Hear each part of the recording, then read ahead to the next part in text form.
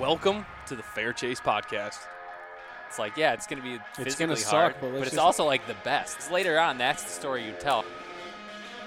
I got a new strategy. It's you just go kind of lick your finger a little bit like this. Aim high, play the wind. And then you aim high, you play the wind. It's a new aiming technique that I'm working on. You brought this up.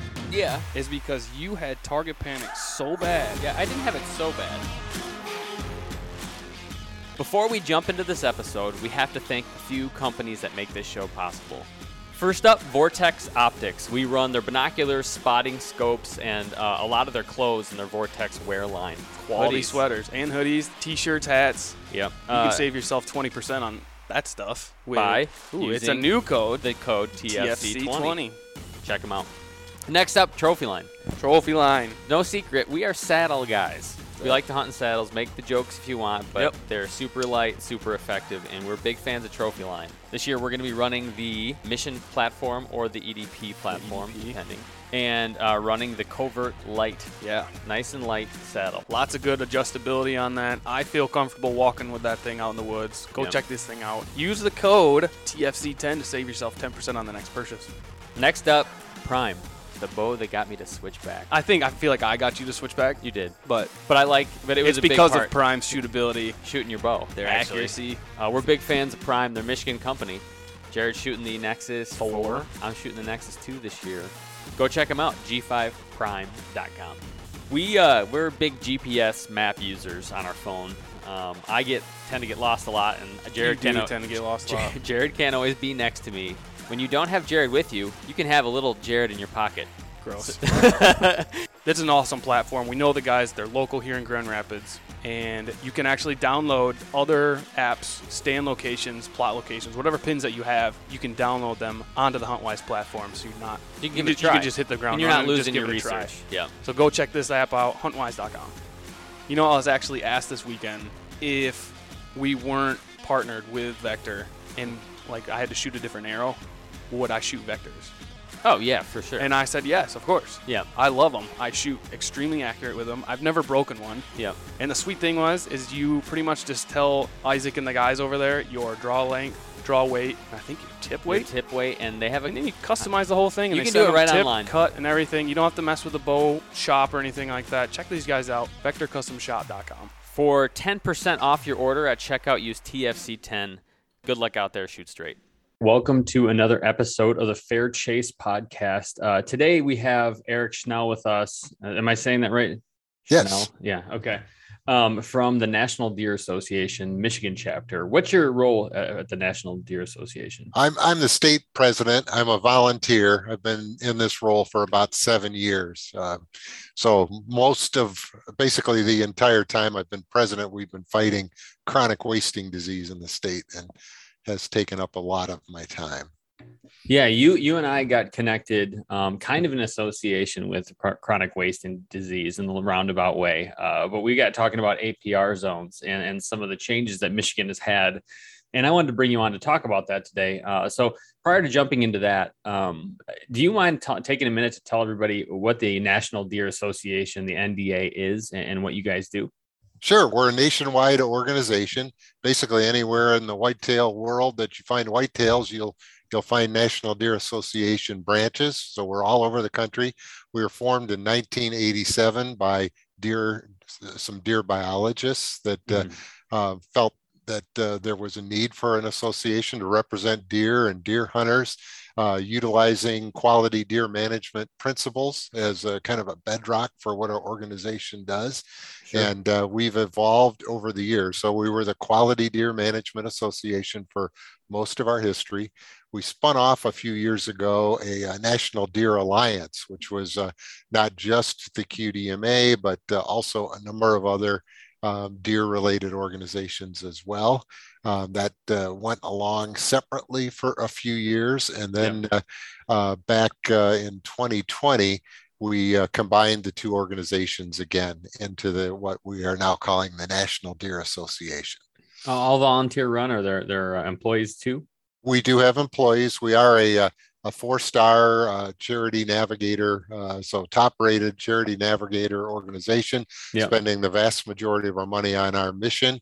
But we do have some professionals in our organization, and they're biologists, which is, I think, gives us a kind of a different cut on things. We're much more science-oriented and biology-oriented than many other conservation organizations. Yeah, very much so. And what is your mission? What's your central goal at NDA? I'm going to say QDM.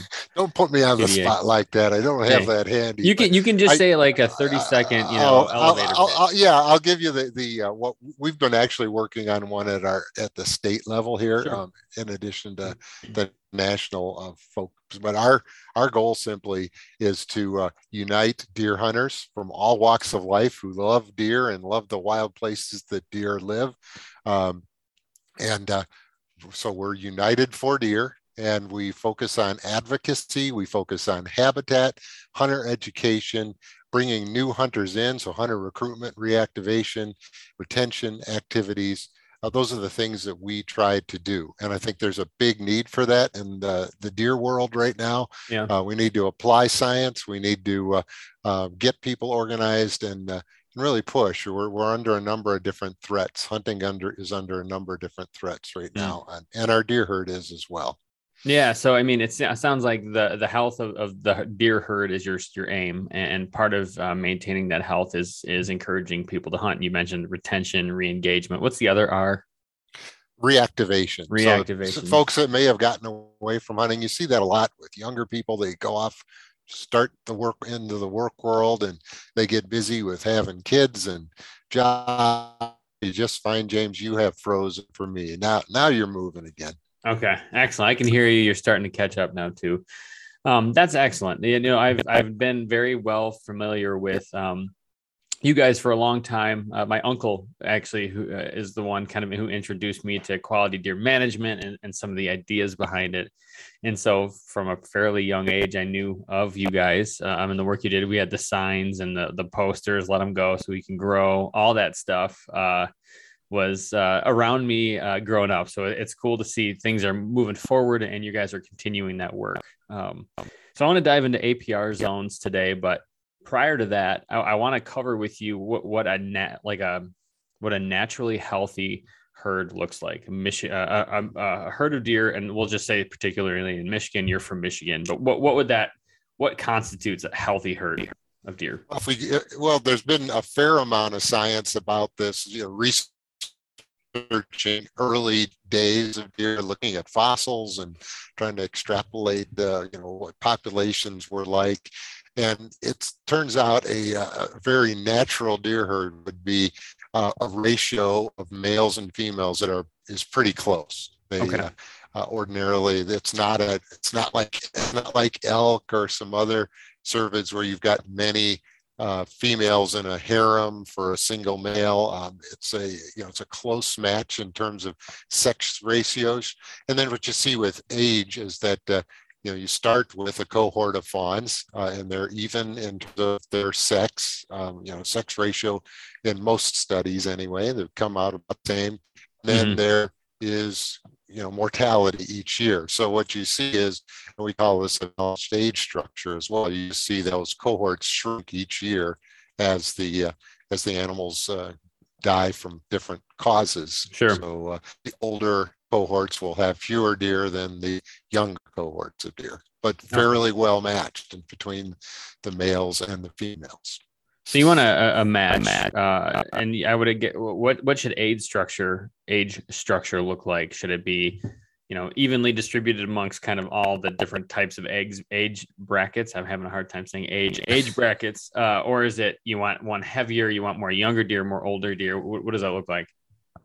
Well, you're going to see, if we're striving for something that's like what a natural deer herd would look like, you'd have, the fawns and yearlings would outnumber the other age classes, but each year they would shrink. So you'd have fewer 2.5s, and then even fewer 3.5s and 4.5s and 5.5s. And so that would be a very natural situation. That isn't the real world in the vast majority of the whitetails range, and certainly isn't the real world in Michigan, Sure. unfortunately, No. where we've got a very heavy harvest of very young bucks, and we're not harvesting near enough does. And we can dig into that a little bit. Well, let's start with that. Why do people shoot young bucks? Why is that? If we know that everybody wants to shoot a big one, right? Or that's at least, I say everybody wants to. That's like kind of the goal. Like you go out and you shoot a mature large deer. Why are we having a hard time convincing people to do that? I think it's a cultural issue. We don't have quite as big a challenge in other states as we do in Michigan. We lag other states quite a bit in terms of our doe harvest, and we've been lagging in terms of adjusting or getting away from harvesting yearling bucks. So it's a cultural issue in our state, and I've got the numbers handy. I can dig into them for you if you'd like, but we just haven't been doing a good job with it. I got to get my buck, and I can't tell you over the years how often I've had people tell me, boy, I sat there in my stand and I watched doe after doe come out into that field, and I haven't seen a buck for a couple of days now, and finally that 4-point came out, so I shot him. And that's right.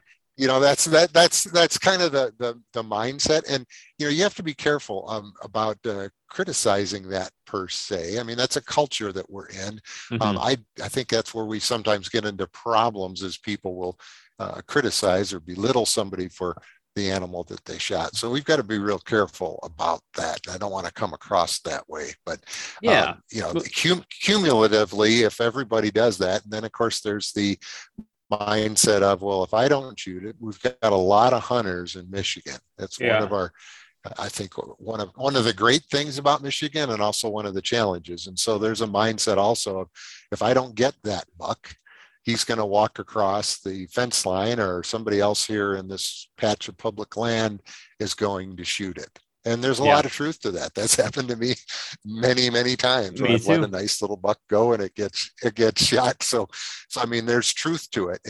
But that's also a mindset issue that we've got to get over. In other states, they just don't have that problem. And I should say, I'm going to talk a lot about APRs in Michigan, but our official position at the National Deer Association is we are not necessarily for APRs in many cases. We have conditions basically that we feel are important. And one of them's got to be, there should be a biological reason for it. And we certainly don't want to have a negative biological impact. So, in Michigan, where you've got this unbalanced harvest, and we'll get into all these reasons, that makes APRs a positive thing. The other big thing that's important with APRs is that you have a majority of hunters supporting them. And in Michigan, we've had that majority support. Every survey the DNR has done since 2012, we've had clear majority support of hunters in the state. So hunters want them for a variety of reasons. We've only got portions of the state with APRs at this point. Yeah, no, this is good. And that's a good start, because, I wanted to talk about what a healthy herd looks like. I wanted to talk about kind of the culture behind it, but for people who are listening and maybe who don't know, APRs, what we're talking about, are antler point restriction zones. So in a state, you're divided into different regions, depending on the state, depending on if it's by county or whatever. In Michigan, it's by county. And there are specific counties in the state that have rules that say, hey, if you're going to shoot a buck, you have to shoot at least, for a lot of the state, it's at least 3 on a side. And for a while, up until this year, there were 3 counties in Michigan that said 4 points on the side. And 2 of those counties are where I spend a lot of my time hunting. And so total vested interest in this, and maybe a little biased, but these antler point restrictions, and Erik, as I go, correct me if I'm wrong, I spent some time talking to the DNR 2 weeks ago, but he explained it as we're setting up APR zones because we believe that will be helpful in combating different types of diseases that are transmitted between deer. And they thought, we're going to do a test run, I believe a 3-year test run in those 3 counties, Ionia, Montcalm, and Mecosta. And we're going to see what happens. Where to the end of it, they decided to not renew them this year. And so going into the 2022 fall season, there will be no antler point restrictions like there were 4 points on a side in Ionia, in Montcalm, and Mecosta County. So far, am I getting that right, Eric? Absolutely. And there were 2 control counties is the only thing I would add, because those will probably come up. So in any good scientific experiment, you need a control. And those were Newaygo and Kent. My home county of Kent. Yep. Okay. So let's dive into this. So Eric, what did we see as a result from this kind of a test run of, again, a 4 point on a side that can be a small 8 point buck that is legal to shoot. But for the most part, you get to an 8 point, or we would call 8 point in Michigan, or a 4x4, whatever you want to say, 4 on each side. That's generally an older deer, at least 2.5 years old. Is that probably accurate, Eric? Yes. The idea is that an APR, if it's properly constructed, should protect the majority of yearling bucks, not all of them. And it should also ensure that the majority of 2.5-year-old bucks are eligible for harvest. Yep. So there's always the exceptions on either end. You've got the nice little basket 8 points that are 1.5 years. So you may even have little 10 points in our area. Yeah. And then you've always got the stories of the 2.5-year-old 6. And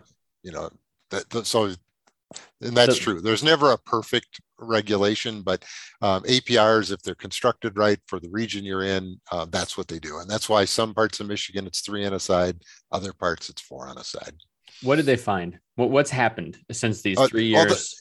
That's I think that gets to what's really important about this. And I think there's some national implications to this. So if you look at what's been done with chronic wasting disease up to this point, and we've got a number of states now that have chronic wasting disease, they typically will go in, and initially the idea is, well, let's kill every animal that we can in that immediate area. And we support that, because the idea is, if it's a new outbreak, number one, you want to test and find out if it's a new outbreak. Number two, if you can actually get all those animals that are infected quickly, then you can potentially snuff CWD out. But if you don't, now you're in a whole different situation. Once it's spread over multiple county areas, you can't kill all the deer with chronic wasting disease. It's impossible. Now it's a management challenge. What's the best way to manage the deer? So this is a little more background, I guess. Yeah. But the Association of Fish and Wildlife Agencies has a great report that they did on this. They kind of summed up all the science, linked it all in, and they said, well, the key thing for managing chronic wasting disease is to focus harvest on the animals that are most likely to be infected. So I'm giving you all this kind of background to the experiment here. The animals most likely to be infected with chronic wasting disease are the older animals. So a fawn is almost zero. I mean, it's a rare thing to find an infected fawn. 1.5-year-old does and bucks are infected at about the same rate. In Montcalm, or in our core CWD area, it was 0.98 versus 0.94. So the yearling, so basically the same. Within statistical variation, they were the same rate. So, and that's a low rate. And then what you see, and this is true, I've looked at Wisconsin, I've looked at a number of other states that have had this for a while. You see it go up every year after that. So there's a, substantial jump at 2.5. So we get, 1.5-year-olds are low, 2.5, there's a jump. It'll go up further for the animals that get older than that. You typically see that continue to go up the older the animal gets. So if we're going to focus on the animals most likely to be infected, it's the older animals. The other key thing to know is bucks are about twice as likely to be infected as does in those older age classes. So we said they're about the same at 1.5 years, but you get above that and you see that widen. So 2.5, there's a pretty good difference. I think it was 1.3 versus 2.0 in our CWD area, but then it'll widen a little bit more. And so it's about twice, and I'm simplifying a bit, but so the immediate reaction in a lot of states is, well, we just can't have bucks, right? We got to, take away APRs. We got to shoot all the bucks we can, because they're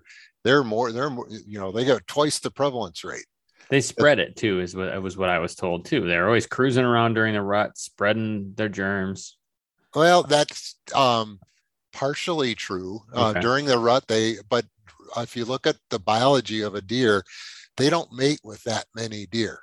Right. So again, those ratios are closer. It's not like they've got a harem of does that they're servicing. The studies that have looked at that, it's typically 4 or 5 does that they mate with. So it's not a lot. There's a study that was out not too long ago where they were looking at those percentages or the likelihood of being infected, and does, there's a good case to be made that does are actually the ones that are doing the most spread because they're in these maternal units, fairly good groups, fairly good sized groups. I love watching deer. That's what I do most of the time, really. Occasionally I kill one, but mostly I watch deer. Yeah. I love watching deer. And what do you see when you see all that's maternal group? If they're part of the same group, they're going over, they're sniffing, they're licking, they're touching, very intimately grooming. touching each other. They're very, it's very delicate, it's very gentle. It's touching to watch. I love watching it. Of course, if it's a different doe group, then they're over trying to kick them and drive them away and things. But so the study looked at this and they found out that does where there was one infected doe in a group, the rest of the does in that group were 10 times more likely to be infected than the deer in the surrounding area. So there's a very good case to be made that bucks are actually just the victims. They go out and they sounds right. They go to this doe group that happens to be infected. They mate with an infected doe and they get it. There's a really good case there that you made, but there's more science that needs to be done around it. So I'm trying to give you a background around all this whole experiment here. So you got to keep that in mind. And if you look at Michigan, but especially, we have a very unbalanced harvest. So and I'll give for your listeners here, in the 3 counties you referred to where the APR was implemented, we had only 0.78 antlerless deer harvested per antlered deer in the years leading up to the study. Now, if you're not familiar with those numbers, you need to look at all of the surrounding whitetail states, and they're all well above 1. So more does than bucks. Yeah, like 1.4 in Ohio, 1.2 in Illinois, I think 1.2 in Indiana. I mean, they're harvesting more does than bucks, and by doing that, you can keep a better handle on your population density, which is considered a huge factor with chronic wasting disease as well. So, and really any disease, density is a key part of this. So we had a problem, and in the control counties, it was 0.82 antlerless per antler. So they both suck. They both sucked. We have very high densities of deer in those areas, and we had real high buck harvest as well. I was talking to Chad Stewart, our elk and deer biologist, back in 2018, and he said, Erik, you wouldn't believe it. As a state, Michigan leads the country almost every year in our buck harvest per square mile. We're at 3.4, or we're usually around 3.4, 3.5. Last year, we're actually at 3.9. And if you compare that to, and so that's really high by itself. And that's including the UP, where our deer population is incredibly low in that per square mile piece. So Chad was telling me in the Montcalm area, he was getting 10 bucks per square mile. Now, 10 bucks killed a year per square mile. Yeah. And holy cow, other biologists cannot believe, but that gives you an idea of how high our densities are. And so if you look at the deer report, the National Deer Association publishes a deer report every year, and it's all the stats on all the states. You're looking at most of the other top whitetail states, you're looking at 1 or 1.5 bucks per square mile. So that gives you an idea.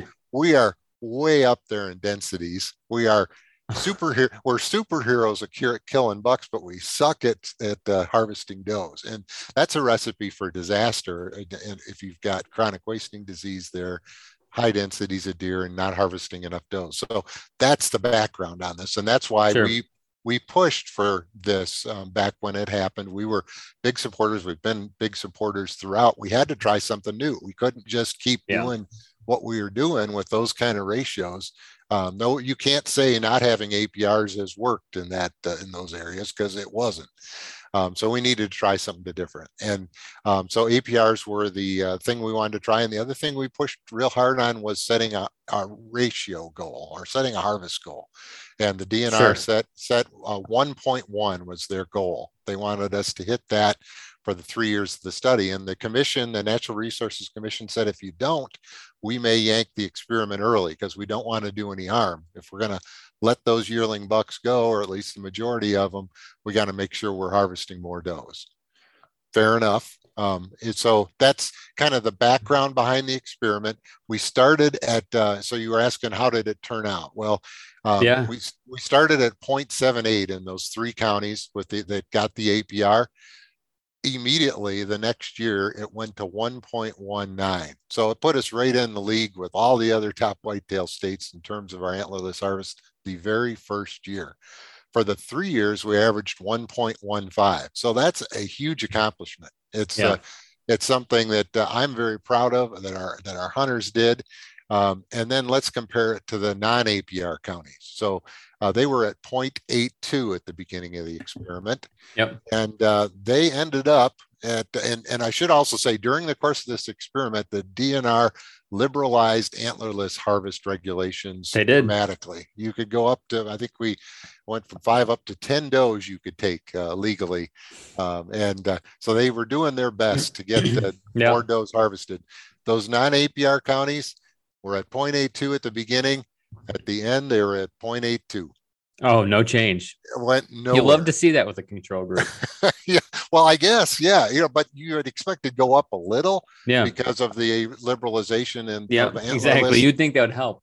Yeah, and it didn't. And the other thing that's real interesting to look at is the hunter numbers. And we saw this, we've got another area that came before this experimental area, our northwest area of Michigan. We've got 13 counties up there that have APRs. I think we started them in about 2012, I believe it was. We saw, we kind of knew what was coming from this, but we saw in that area, antlerless harvest went up 16%. Surrounding counties, antlerless harvest went down by about 12%. So that's DNR numbers. We've got that's their numbers, right? Yeah, we got their presentation from 2017 on it. So it was pretty impressive what they're able to do. And what are those numbers in those counties? The ratio.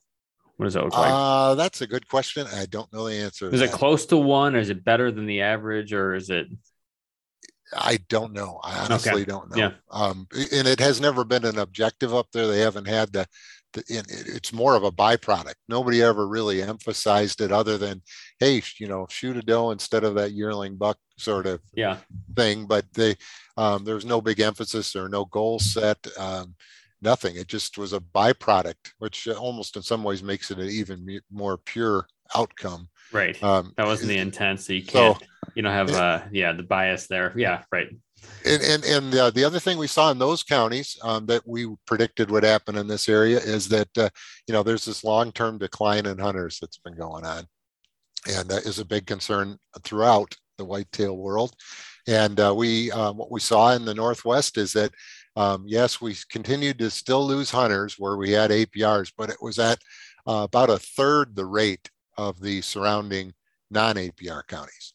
And to me, as a hunter, that's not a surprise. I mean, if you see big bucks on your deer cameras and you start sharing those pictures with your buddies, you're excited to get out hunting. Yeah, exactly. If you don't see big bucks on your deer cameras, you might decide, though you're that football game or it's whatever. Not that we're going out. Yeah, it's not. So this is not a surprise to me. But for some reason, it's always a surprise to folks that aren't quite as avid as maybe we are. So we saw that, and then lo and behold, in the CWD area experiment, where we're especially worried about losing hunters because of CWD fears, the same thing happened. It was especially true in the last year of the experiment. So people were getting pretty dang excited about the big bucks they're seeing. Yeah.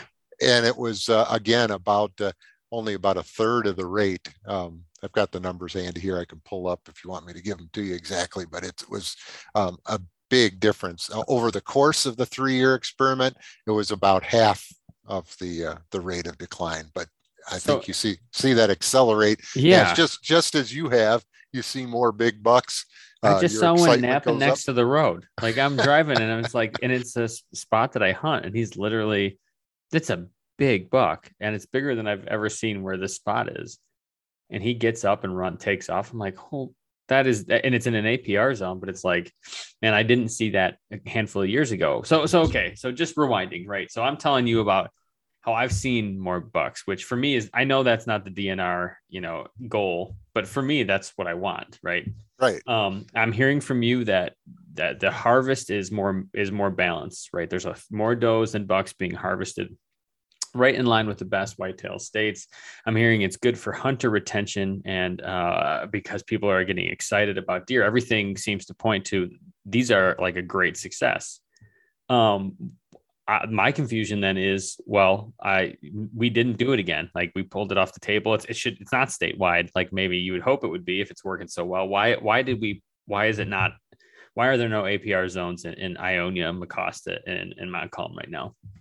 That's a huge frustration right now, frankly, because it's been throughout the experiment. The idea has been that they would use the results of the experiment to better manage the deer herd. And I don't think, I've tried, I don't think there's a deer biologist in the countries that it's going to tell you a 0.82 ratio is healthier than a 1.15. I mean, that's right. That's just objectively true, right? Yeah, it's especially in an area with high densities. I mean, maybe if you're in an area with very low densities and you're trying to build your herd up, maybe it would be good. But the vast which was initially the plan, right? For like years and years, decades ago, it was shoot bucks so we can grow our deer herd back. Well, we've done that, and then some. That culture stuck around. Yeah, that's exactly. And it's stuck around in Michigan more than other places. But so that is a frustration. There was a lot of concern. I mean, I think this was a gutsy thing that the Natural Resources Commission did when they asked the DNR to conduct this study. It really was. And, they were putting their necks out a little bit and pushing to do something that it was different from what any other state had tried. It fit for Michigan because we are kind of unique. I mean, the same thing, there's some similar states like Pennsylvania and Wisconsin where I think they could use these results and change the way they're managing their deer and have it be very positive. There's other states where they don't have the high densities of deer. They don't have the high densities of hunters, and, they've already got, balanced age and sex ratios. So it's not necessarily going to have the same impact, but for us, it makes a huge impact. Couple of frustrations here to tell the story. Sure. We've been, asking, because of the importance of these and knowing that the regulation was going to sunset. That was the plan. It was going to sunset, but then the idea was the commission has always said, well, then we'll consider the results for the 2022 season. The DNR was very late in getting their harvest survey results.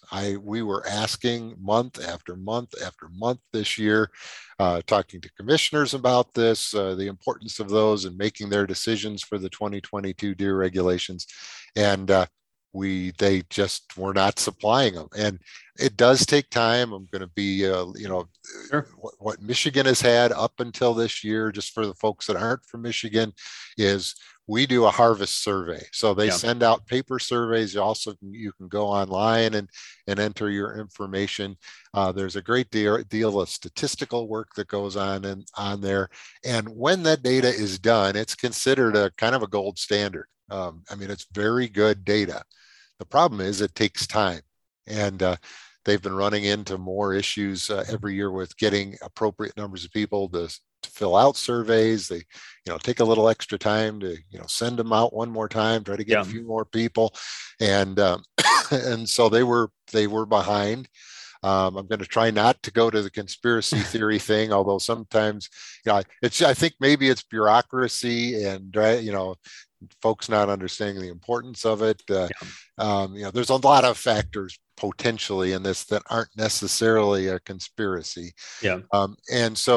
But we didn't get them. And I'm waiting for those anxiously. And I get a call on the Saturday before the 4th of July start getting calls and emails from hunters because the DNR has just published the 2022 regulations, deer hunting regulations, but no one in the state has seen the harvest survey results. There was just a preliminary, very high level for the entire state, sort of, this is what we think the numbers are going to look like, kind of sort of presentation in May of this year to the Natural Resources Commission, but there was no data for the commission, for hunters, for stakeholders to make any decisions on, and it had not been supplied. And here's the deer regulations that are out. And so I'm immediately texting the director of the DNR, our deer and elk biologist, the head of the NRC. Turns out their Natural Resources Commission had not seen the results either and did not know our regulations were being sent out. And that's just wrong. That seems the Natural Resources Commission's whole responsibility is regulating the methods of take and the seasons, and that's what they do, is hunting regulations. and so but they had no data, and so I kind of raised a little bit of hell, and we did finally get shortly thereafter the results from the CWD core area, and I started plugging them into spreadsheets and taking a look at them and digesting them a bit, and then sharing them, and so at that point, that was just before the Natural Resources Commission meeting that just took place. I was talking to commissioners ahead of time, telling them, hey, this is not right. Some of them agreed with me. You need to put this on the agenda for our August meeting, because we have a process that they have a process where you have to have for information so the public can comment, so the NRC can, the DNR can provide their inputs, there can be discussion, and then you could make a decision at the September meeting prior to all of our main deer seasons starting. The primary season, And, so that's what needs to happen. And so I went to the commission meeting, and have my 5 minutes. I was restricted to 5 minutes. Did you use up your 5 minutes on this? Oh yeah, definitely. I had a buddy there with me who, up till this meeting, every other meeting I've been to, you could, if you had multiple people there, and they each signed up for 5 minutes, then you could combine time, and I'd have 10 minutes. So I had a 10-minute speech I prepared. I rehearsed it with a stopwatch. I rehearsed it on the drive so I could squeeze in all the key points we get there. And they say, oh no, you can only talk for 5 minutes. And Dan Alfig, my buddy from our Capital City branch, who was there just to help out. And I said, Dan, you got to take half of this. And he got thrown right in. Yeah. And fortunately, that part was typed up. But still, that's a lot to ask of somebody in short notice. But we made it through. It wasn't quite as fluent as we would have liked it to be, but we made it through. And then there were there was no time really for any of the other commissioners, including the ones that had told me they thought this was an issue that should be brought up in the August agenda. The chair of the commission just immediately looked me in the eye and said, and I can't remember his exact words because I immediately started post-traumatic shock syndrome at that point. But he said, no, we're not going, thank you very much, but we are not going to consider this for the 2022 season. And, thank you for appearing here today. No explanation at That was all. what I was going to say. What is why? There has been no why. And that's been a subsequent communication I've sent to the commission, is asking why, because it makes no sense. There's a 2023 they've been a 2023 regulation cycle. They try to do the major regulations every 3 years. So, but at no point in the 7 years that I've been doing this have they let, that 3-year cycle get in the way of them changing regulations. With when it comes to disease, they change them all the time. They'll drop an APR at a heartbeat. The study itself didn't receive final approval until September of 2019. it was right down to the wire. It was a frustration for us because we had to get the word out to hunters. Yeah. How do you do that and real quick? with just a couple of weeks of advance warning. So they will make decisions quickly, but they didn't in this case. They chose not to. There's things going on in the background with, power struggles and things going on. Nobody will tell me why this is that they are refusing to take this on right now, but it's incredibly frustrating. So I talked to you that afternoon as I was driving home. You were hot. I was hot, and I was sitting there and with a clenched jaw the entire time. Found out later I actually cracked a tooth in the back of my mouth. I've also got an infection. I'm going to have 2 teeth taken out next week. Worst headache of my life. I thought it was a migraine they'd given me, but it was it was something else. It's not right. I've gotten our national involved in this. They're trying to work with them. I think we'll see a press release out here pretty quick about this. It's just not, under no sense. I mean, it's just not acceptable in a disease zone to go back to the failed regulations for a year. Now, there is one other piece of this I do need to point out and make sure I'm being fair here. So my DNR friends, if they're listening, I want to be fair to them here, and that is this study is going to continue, or at least the write-up of the study is going to continue. As part of this, they did camera trap surveys, so they wanted to see how the age and sex ratios changed in the area. So they'll have that data. There's also going to be computer modeling done to see how the change in harvest ratios has affected or may have had an impact on CWD management. So there's another part of this, and that's going to be a scientific paper that's going to be written up and available in 2023. But that doesn't change the fact. Doesn't help me right now. No, and it doesn't change the fact that the Natural Resources Commission is charged to use the best available data. And what we were asking them to do is to make some changes for 2022. Leave it open. Let's see. Although, like I say, it's really hard for me to imagine a computer model that's going to say, it's better to kill a few more yearling bucks and keep this 0.82 ratio. You don't need a computer model for that. No, you don't really need one.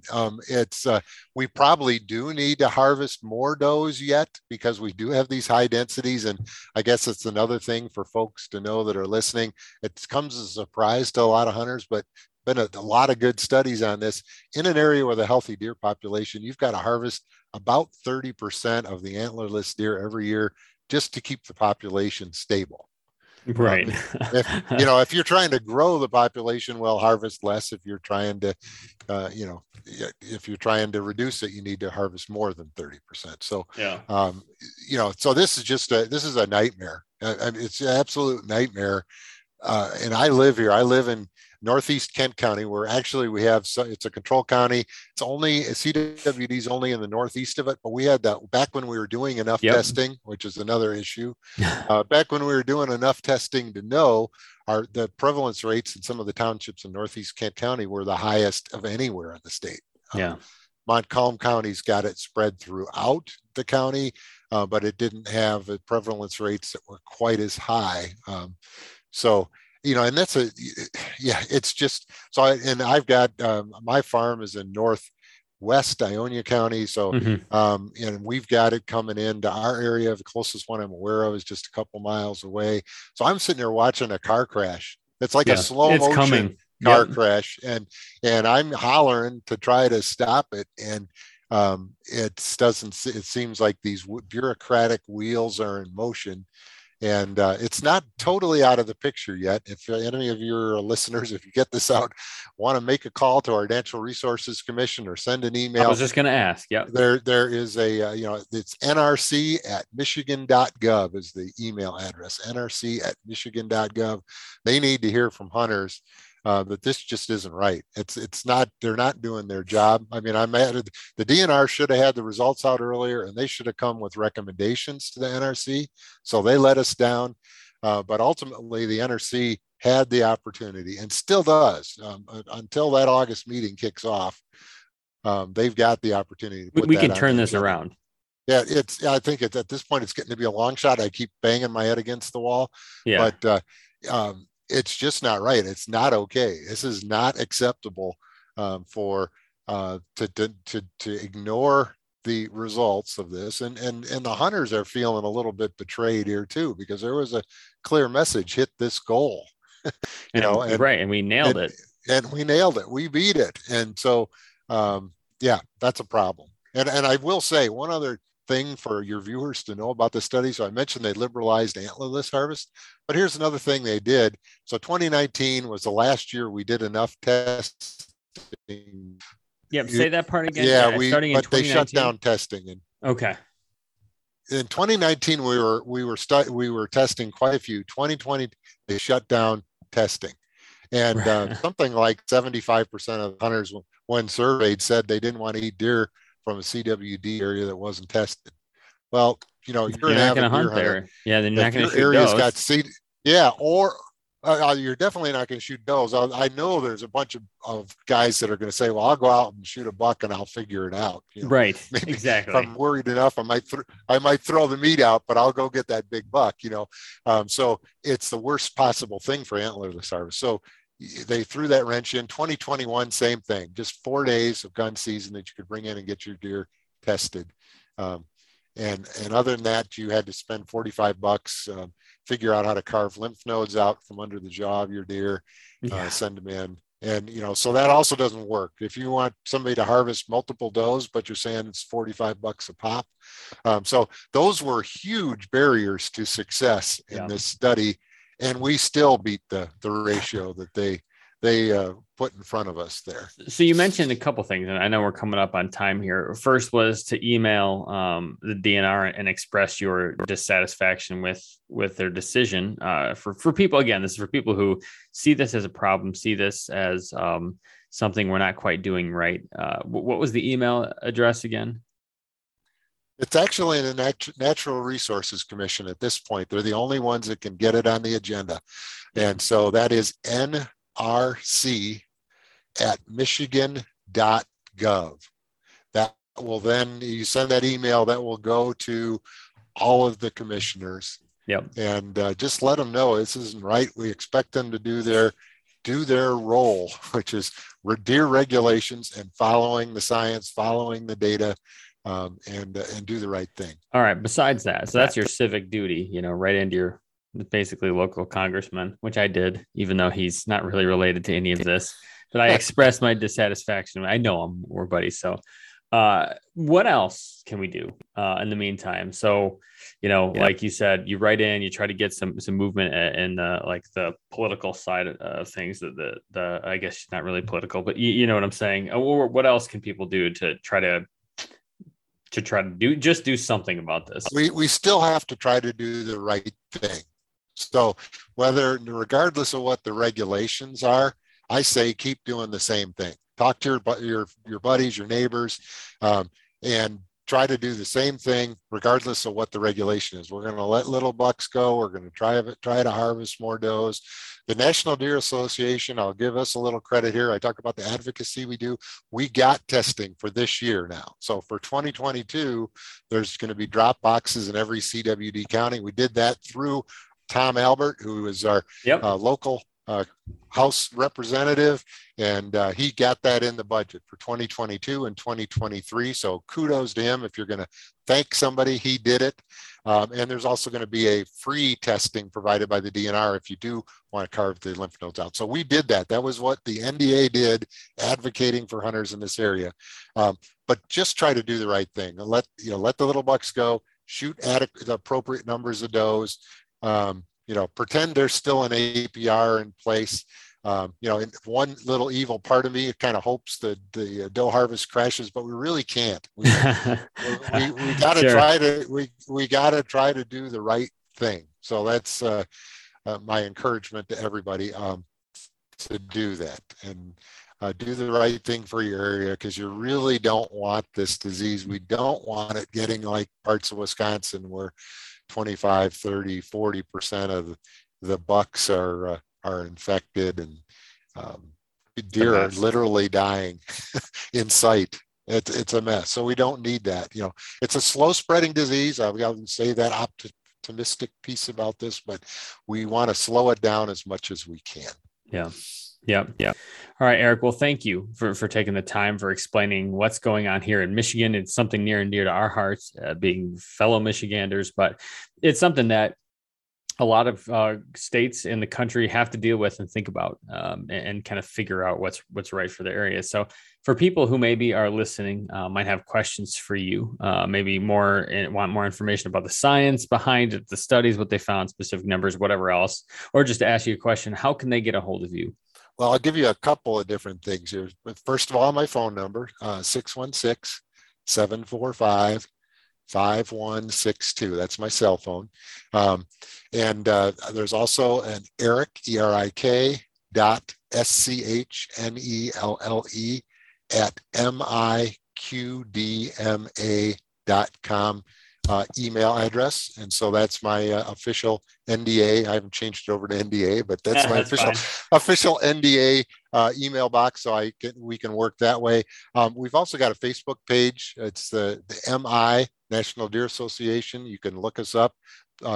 You can follow us, like us, and I'm trying to keep everybody up to date on our communications, the numbers behind it. It's a great thing to follow. I think, frankly, if you're in another state, especially one similar like Pennsylvania, where they've got APRs, Wisconsin, where they don't, or there's high densities, I think these are areas of big area of debate, and I think this particular study sheds a lot of light on another tool, not a panacea, but another tool that should be used if we're serious about fighting chronic wasting disease. Yeah.